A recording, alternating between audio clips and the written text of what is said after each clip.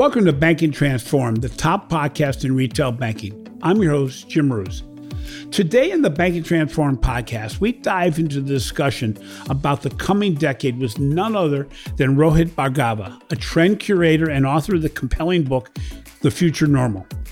Rohit's insights challenge conventional wisdom and give us a thought-provoking glimpse into how society will evolve in the realms of living, thinking, and thriving at a time when change is happening at a pace like we've never seen before.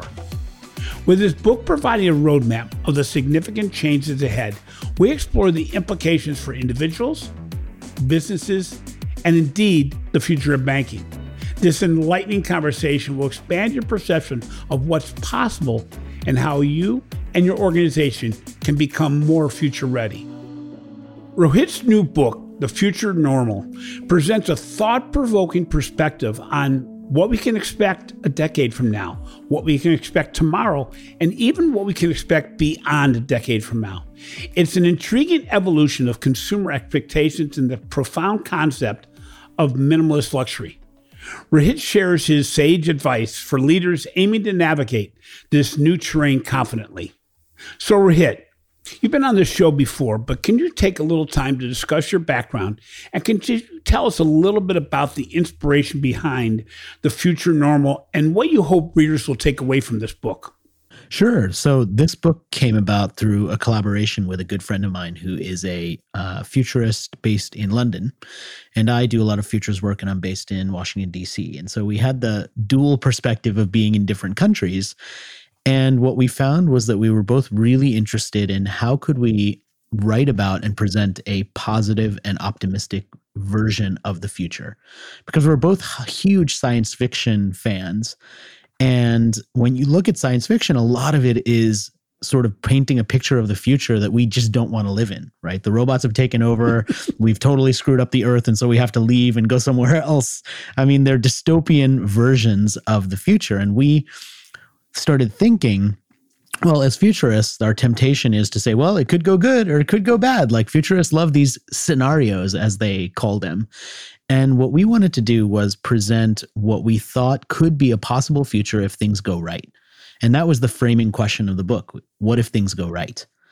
And so what you'll find in the book is 30 different trends that are based on things happening right now. So it's not fiction in the sense of, oh, I hope someone does this, or I hope an entrepreneur does that. It's based on stories of real people, real instigators, as we called them, doing real things. And the argument of the book is if we knew about these things, all of us, and if we could support them, then we could make that into our future. So no, based on that, you talk about your 30 stories, and really 30 stories from 30 individuals that, as you said, give you perspective on what's possible as opposed to what you have to be worried about. It's a little different perspective. And it's interesting because even the title of the book, The Future Normal, caught me because, you talk about what is going to be the next normal.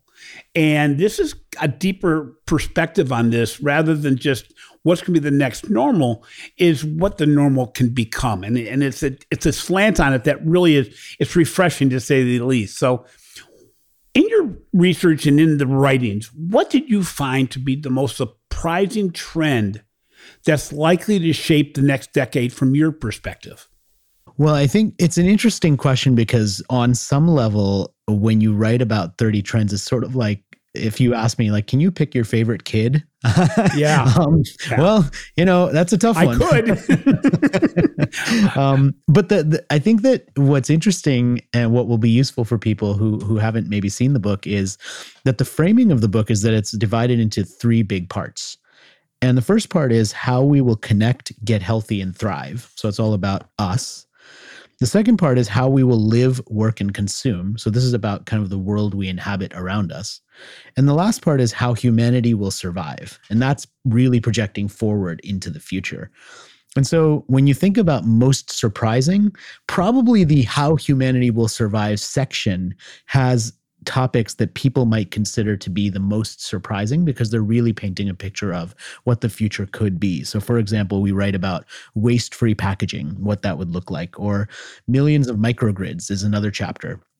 And it's this idea like, what if we each could generate our own electricity or generate electricity for our communities instead of having it come from a centralized location? Or what if we could control the weather? Like, what does weather control technology look like? So these are the sorts of topics that seem really far into the future, but there's some really fascinating experiments in each of these things happening right now. So how do you anticipate consumer behavior changing over the next decade? And because I'm really pretty much in the financial services area, taking your perspectives and the perspective of your 30 authors, how should financial institutions prepare for how consumer behavior is changing? So I think the first thing is to really have a good handle on what is not going to change for people. So for example, people are going to want security. They're going to need a place to live. They're going to want to avoid unreasonable risk, and different people will have tolerances for different risk, which is kind of the way financial services works already, right? You measure how much risk someone's willing to take, and then if you're providing good counsel, you say to them, well, based on your situation and your age and all of these other factors, this is how much risk I think you should be willing to take, and this is how conservative you should be. And so I think there are very common elements, and I would argue that hasn't really changed in decades. I mean, that style of thinking about how much risk can you tolerate, and that's not a new 2023 idea. Right. That is something that's been around for a long time. And so a lot of times when you think about changing consumer behavior and this idea of like what's going to change and what's going to stay the same, the framing is, how do we take a human perspective on what we know is going to be true of people? We are all going to want to relay ourselves in a certain way or demonstrate that aspects of our personality in a certain way. So like the chapter, for example, that opens the book, we call it multiversal identity, which immediately sounds like a really futuristic thing. And, somebody listening right now might be thinking, well, I'm not on the multiverse. So like, what are you talking about? But what the chapter is about is not about the multiverse at all. It's about this idea that we each want to have aspects of our identity shown in different ways. And so the profile you might have on Facebook would be different than how you portray yourself on LinkedIn. If you use online dating, if you're in a dating world, the way you portray yourself in the dating apps would be different than what you put on a professional platform. And those are all choices that we're making to say, how do I want to show up in this space and that space and that space? And these are all aspects of our identity. And the prediction here, the future, is that we are going to become more conscious of the different places where we have our identities posted online. And we're going to curate those and have more tools to be able to do that. And so we're going to be thinking about that. It's interesting too, because when you talk about identity, we've had some guests on that talk about identity and what will be actually part of your identity in different aspects of your life, just like you mentioned. It's very interesting because we're all looking at ourselves in different ways today and in different perspectives, but that changed over time too. So, getting a little bit away from the book here, but looking at your futurist perspective, yes, obviously the consumer is going to own their own identity. But in the business world or in the application world, how do you see it being owned by outside organizations? How will a consumer make the choice as to whether their financial institution will own or actually be able to manage a part of that perspective, a part of that identity? Well, you've kind of landed on one of the really interesting aspects of the future, which is just to challenge what you said before. We don't actually own our identities because these platforms that we've put our identities on are basically renting that data, right? Because we're putting it in there, but we don't necessarily own it. Now, there is legislation that says, for example, if you wanted to tomorrow, you can go onto Facebook, you can get all the data that they have about you, and you can get it back and you can delete your account. So there are ways to sort of nuclear ways to be, okay, I'm off the platform. I'm like done with this whole thing, right? But not that many people are taking advantage of that. I think the bigger question mark that a lot of people are asking is, look, I will be willing to share some data if it's going to make my experience better. But A, I want to choose what data I share. And I want it to not be that confusing so that I don't really know. Yeah. And B, if you're going to use that data and monetize it, I should get a cut of that because it's my data. And these are some of the big questions that people are starting to raise now and that will be coming in the future and will have to be solved. And you're seeing some potential solutions for that right now, and you're seeing some kind of experiments in it. But I expect that that's going to be a really fascinating space, and in particular with financial services, because obviously financial services has a lot of data. And that data can be used in really positive ways to help people, for example, give them proactive alerts to reduce their fees or to manage their finances or to have better financial habits, which a lot of people just never learn in life, right? And so if the institutions can help them get those, these are all great things. But it can also be manipulated. We can have algorithmic bias. We can take advantage of people with, higher rates and based on who they are, based on where they come from. And these things are kind of negative effects, right? And so I think what you'll start to see is more awareness of how that data is being used, and people are going to start really looking at that. And that's going to have an effect on legislation. I mean, we see some big legislation happening right now, or potential legislation happening right now when it comes to credit cards. At the moment that we're recording this, there's some big things under consideration, which I'm sure most of your audience knows about and is watching closely. Right. So we're going to see more things like that. So it's interesting because when you look at your book, and it isn't science fiction, because everything that was written had a foot on land while another foot was in the water and in deeper depths. And it was interesting because, every one of the things that are presented, I'm thinking, okay, this will impact financial services because I tend to do that anyway. But when you look at the combination of all the concepts that were brought up in your book, as well as your own view of the future, how do you think financial services will look in the future as opposed to the way it looks today? Yeah, so I spent a lot of time thinking about financial services, and as you know, I've worked a lot in financial services. I've spoken at a lot of events there, and so you're right. A lot of the underpinnings of these trends and all of the different things we wrote about have implications for financial services, whether it means people will be thinking about what role the way they manage their finances will take in how they manage their identity, which we talked about, through to work, which is something that we haven't really talked about, but just the nature of work itself and how when people can do more remote work. I mean, there's a whole chapter about jobs that you would not consider to be remote working possible, like a tattoo artist, are now possible through remote work. So now all of a sudden the commerce opens up to do work internationally where you never could do that sort of thing before. You can already, today hire a designer in Serbia or do things like that. Yep. That's relatively straightforward. But now if you unlock the potential to have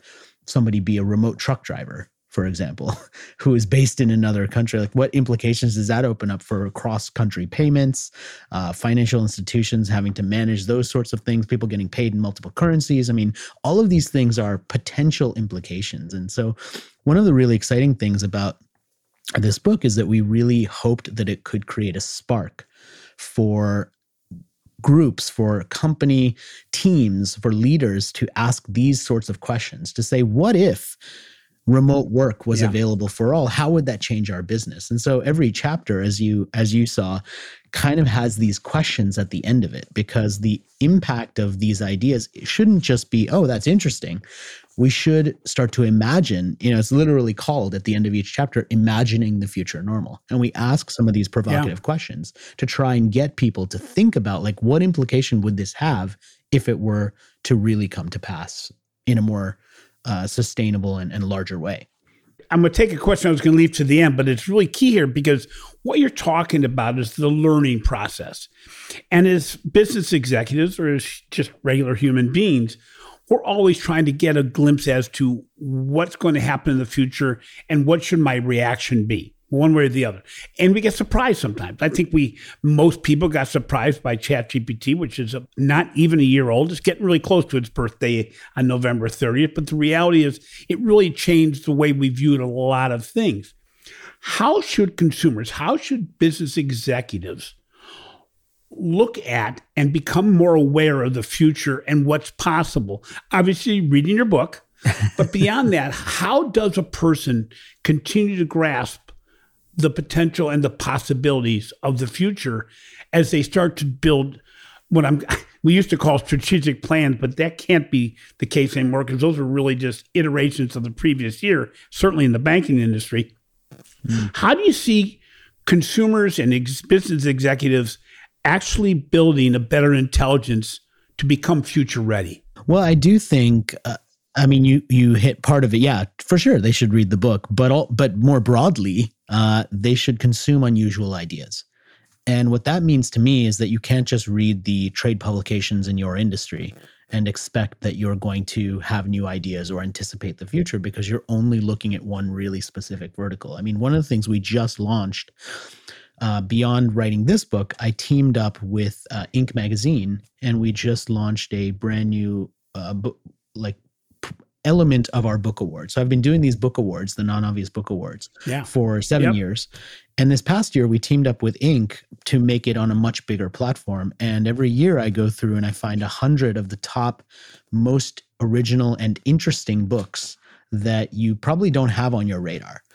And lists like that. So that's one example, right? The Non-Obvious Book Awards long list. But there's other lists like that to be able to consume interesting information from other verticals. And I think that's one of the keys. If you're going to be a leader who can really anticipate the future, you have to broaden your perspective. And one of the ways to do that is by reading more broadly.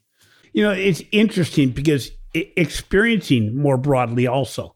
I look at my experiences with Amazon, my experience with Netflix, my experiences with Uber. Many people just go through the transaction. I really pride myself on, and probably because of the podcast, looking at these things from another perspective, thinking to myself, going, what does that mean? Because a lot of this, COVID was a great example of the perspective of how consumers related to outside influences, companies, people they bought from, the way they consumed everything changed so dramatically that if you just took it for granted that that's just the evolution of things, you're kind of missing the underpinnings of what it means. So we talk about many times, the embedded engagement of Uber, or the predictive nature of Netflix, or the seamless experiences of Amazon, and the move to instant satisfaction, where it's almost coming to your door before you order it, even though you kind of get the sense that they could do that if they were given the ability to do that. But it's interesting because it really looks at, your book does a great job of doing this, asking the questions and putting the reader in a mindset that says, question what you see and think beyond simply what's tactical that you do digitally. Yeah, and ask better questions too, right? I mean, I think the more you consume these sorts of ideas, you start to analyze them and think, well, does this feel right? Is this true? Like, should I take a different perspective? What if the opposite was true, right? And I think it makes us more open-minded as people and as leaders. And I think that's really important, especially today. So I referenced ChatGPT and the anniversary of it coming up, but just AI in general and consumers' enthusiasm for it and fear of it. How do you see this playing out, not in a decade, but how do you see this playing out in the next 2 to 3 years? Because there's a lot of elements at play. I'm amazed. I signed up for 3 different platforms over the weekend on different AI composition platforms that are out there, each of which looking better in different ways to what I do for my daily work. But certainly not many people do that. It's not everybody's job. How do you see the evolution of artificial intelligence, generative AI, ChatGPT impacting our day-to-day life in the next couple of years? Yeah, so this, as you would imagine, is a topic that we spent a lot of time talking about and thinking about. And there's several chapters that sort of touch upon it. And one in particular that takes the lens, I think you'll get the perspective from the title of the chapter, which is augmented creativity. Yep. And so we kind of looked at it as, how could AI be used as an additive source instead of as a replacement? And the analogy that I started using from the stage, which makes sense to a lot of people, is that AI right now is a bit like, those really cool kitchen tools you can get where you take half of an onion and you put it inside the thing and you just press it down and it chops the whole thing for you. So like the whole onion's chopped and you don't have to cry. And like, it's much easier and it's much faster than anybody who sat there trying to chop a large onion. It's optimal. But at the end of that, you still have just a pile of raw onion. Like that, you can't eat that. You got to turn it into something. And that's kind of what AI tools are doing right now. They're doing something that you need to do faster, which is chopping the onion for you. But then you got to decide what to do with it. Like, how do you fix that up? How do you turn it into something that is usable instead of something that's just the first step, the first draft? Yep. And when we've used AI, and we did a lot of experiments with it, we tried it in various situations, and some things it worked really well for, some things not so much. So I'll give you one example of what we did with the book. We did not use AI to write the book, which a lot of people ask. What we did do, though, is we took a chapter of the book about a trend, we fed it into the AI, and then we asked AI to write a 1-star negative review of that chapter. And what it gave us back was something that did spot some of the gaps in our argument that we could then go as writers back and fix.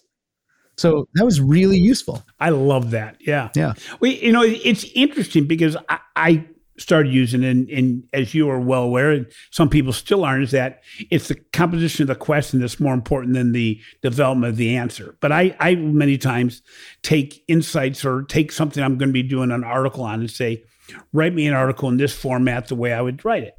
And what it does, your idea is better than mine is, which was simply it will highlight some things that I may have missed in what I should write about.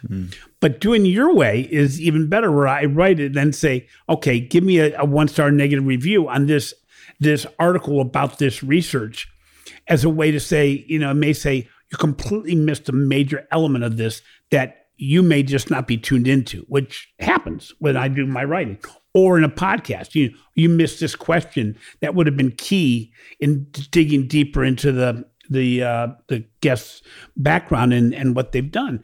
That's a very interesting way of doing it. But again, it still takes a human. So it's going to be interesting to see how all this evolves. There's way too many players out there. We talked with a previous guest a couple weeks ago, the fact that there isn't a solution provider out there that doesn't say they're already using generative AI. And you go, no, I'm sorry, I won't buy that because it's still so new. But it's going to be interesting to see because there will be winners and losers, just like there is in any technology. But, with that whole element of AI and identity, all the things you've talked about all the way along, is a whole element of digital trust, the ability to actually trust what's being generated in the digital landscape. How do you see that playing out? How, from your book, almost every of the 30 concepts, in a way, talks about digital trust. How much do you believe what we're saying here as part of the whole element? How do you see digital trust playing out?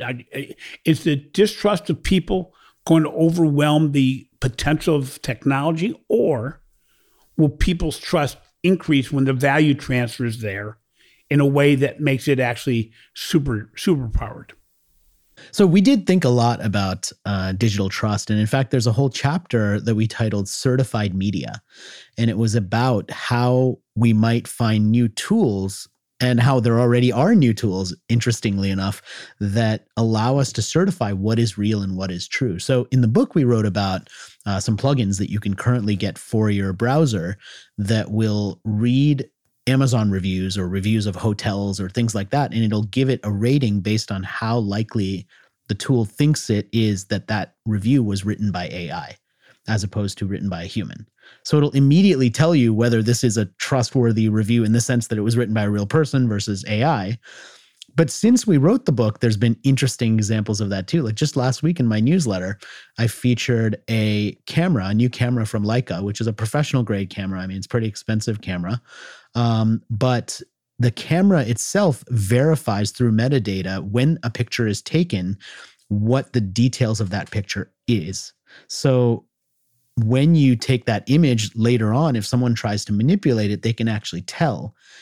And so they can certify that this was a real picture taken through the camera at a certain time, as opposed to a photoshopped image later on. And those are the sorts of things that we'll start to see, because we tend to think, oh, somebody has to certify this media after it's done. But what if the camera itself, when the picture's taken, could do that? Yeah. I mean, really interesting.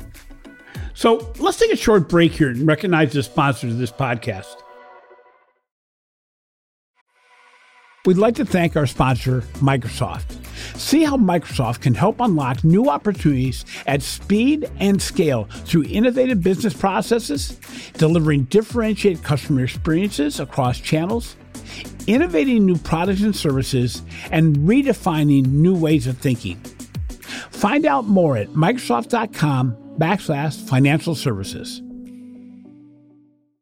Welcome back to Banking Transformed. So today I'm joined by Rohit Bhargava, an author, speaker, and futurist, and really the author of The Future Normal, a brand new book that really looks at what is going to be potentially the future that we can live in and live with.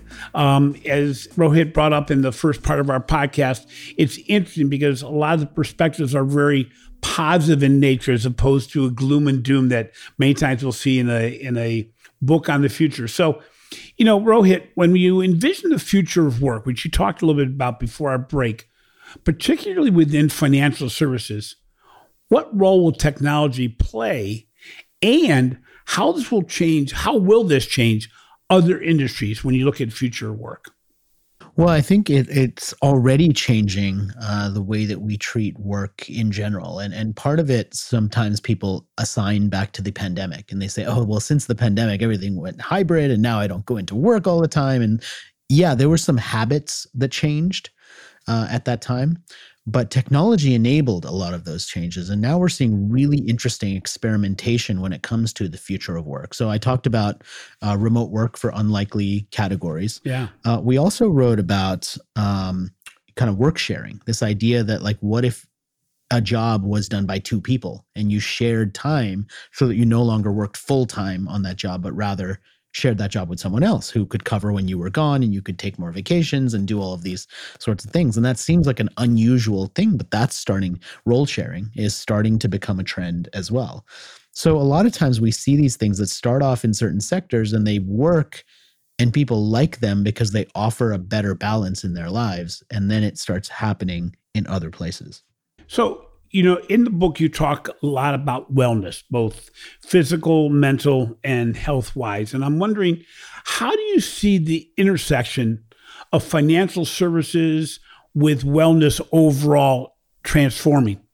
So there's a lot of crossover because these are huge industry verticals that are taking off. One of the chapters we wrote about in the book was psychedelic wellness. And some of the fascinating early research behind psychedelics may seem sort of far-fetched to some of your listeners. But the interesting thing is there's research happening right now among scientists on how psychedelic treatments can be cures for things like depression or PTSD, things that people have suffered from for a long time and medicated for a long time. And now they're finding with certain types of psychedelic treatment, you could have a huge impact and maybe even cure people after one session, and it's non-addictive as opposed to other types of treatment. I mean, these are huge implications when you think about the world of health, of wellness. We talked about early experimentation around ending loneliness and how people are cohabitating and things around that. Ambient health was another category that we focused on, and this was sort of asking the question of what if the buildings that we work in and live in could add to and increase our overall health as opposed to making us less healthy. So huge implications in the real estate market, construction market. I mean, there's not an industry that's not touched by this. So let's say we open your book 7 years from now. Which ones of the 30, it's like picking your favorite kid again, which ones of the 30-some concepts do you think had the best chance of coming out pretty much the way it was written? Well, it's a tough one because to some degree, I mean, just to give you some context, the original draft of this book had 50. And we landed on 30 because we really were brutal about, I mean, that's almost cutting half, right? Yeah. Great ideas on the cutting room floor. Yeah. Yeah. We were really brutal about only including the trends and the movements that we really thought were going to have a huge impact. So when you ask me which one of these 30 are going to really have a big impact or show up after 7 years, I think all of them, really. Yeah. And I don't mean to, be to not answer the question, but we put it in the book because we believe that these are the ones that are really going to take off in that span of time, and perhaps even sooner. And some of them already are happening quite soon. Okay, so with that in mind, let's take the other end of it and say, what ones that may have been on the cutting room floor, or one that you have in your own head looked at that isn't in the book that you're saying, you know what? if I wrote the book today, would have been added. Yeah, that's an interesting one. So, because now you're talking about regrets, right? maybe that negative AI thing again that you looked at. Yeah, exactly. Yeah. Where's the gap? Overall, which one we missed? Yeah. Yeah. I may have included another one about AI, to be honest with you, because right now the chapter that we really had focusing on AI was all about creativity. But I think there's a lot of aspects of AI that kind of go under the radar.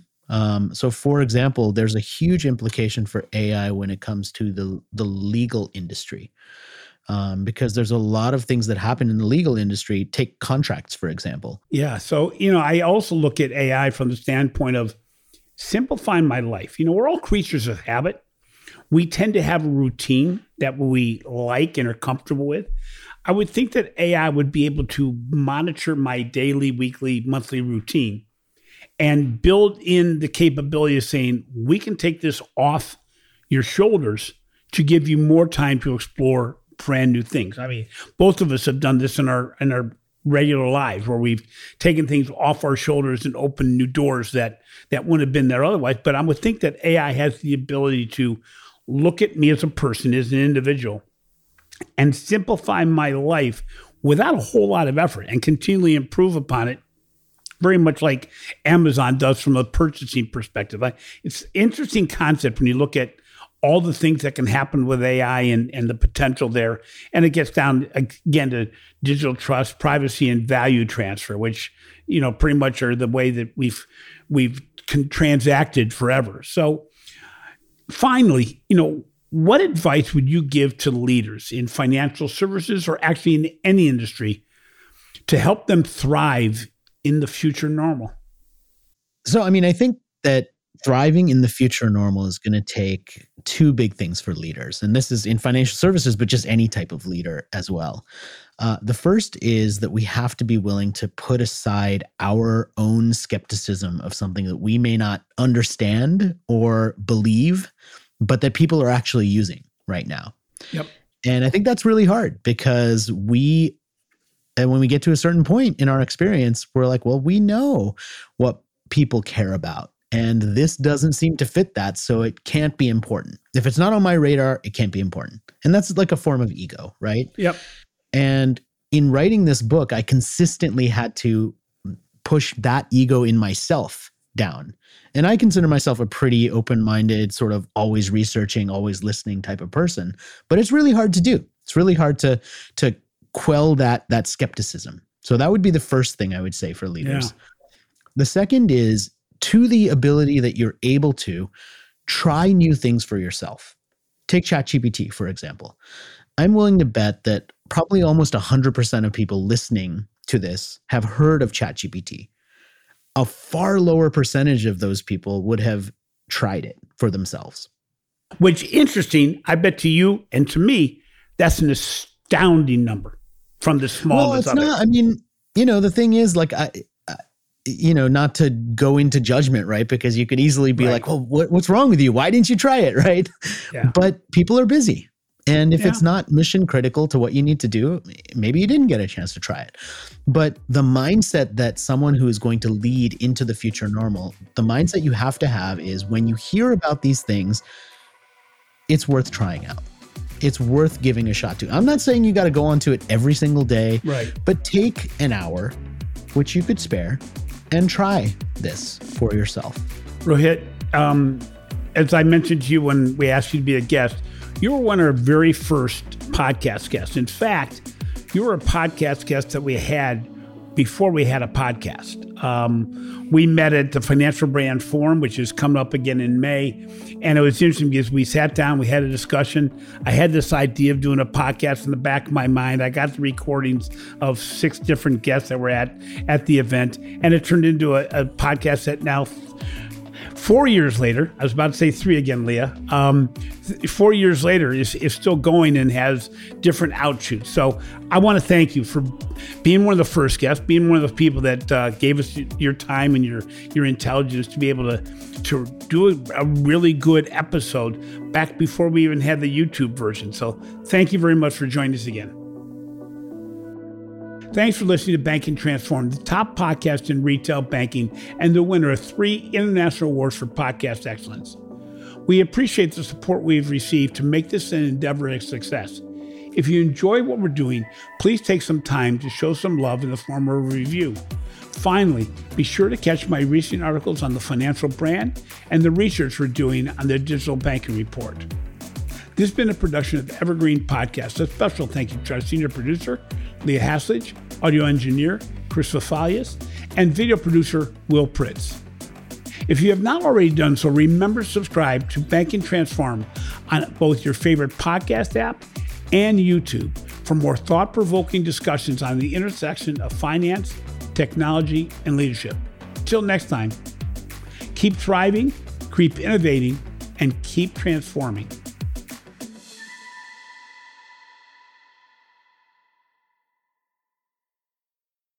You've got questions, we've got answers.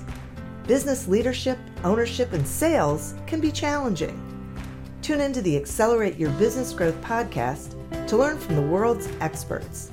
Join me, your host, Diane Helbig, as I chat with people who have expertise in various areas of business.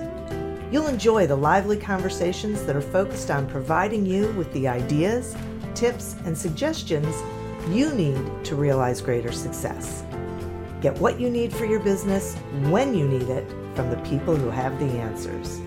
Accelerate Your Business Growth is part of the Evergreen Podcast Network and is available on Apple, Spotify, or wherever you listen to your favorite podcast.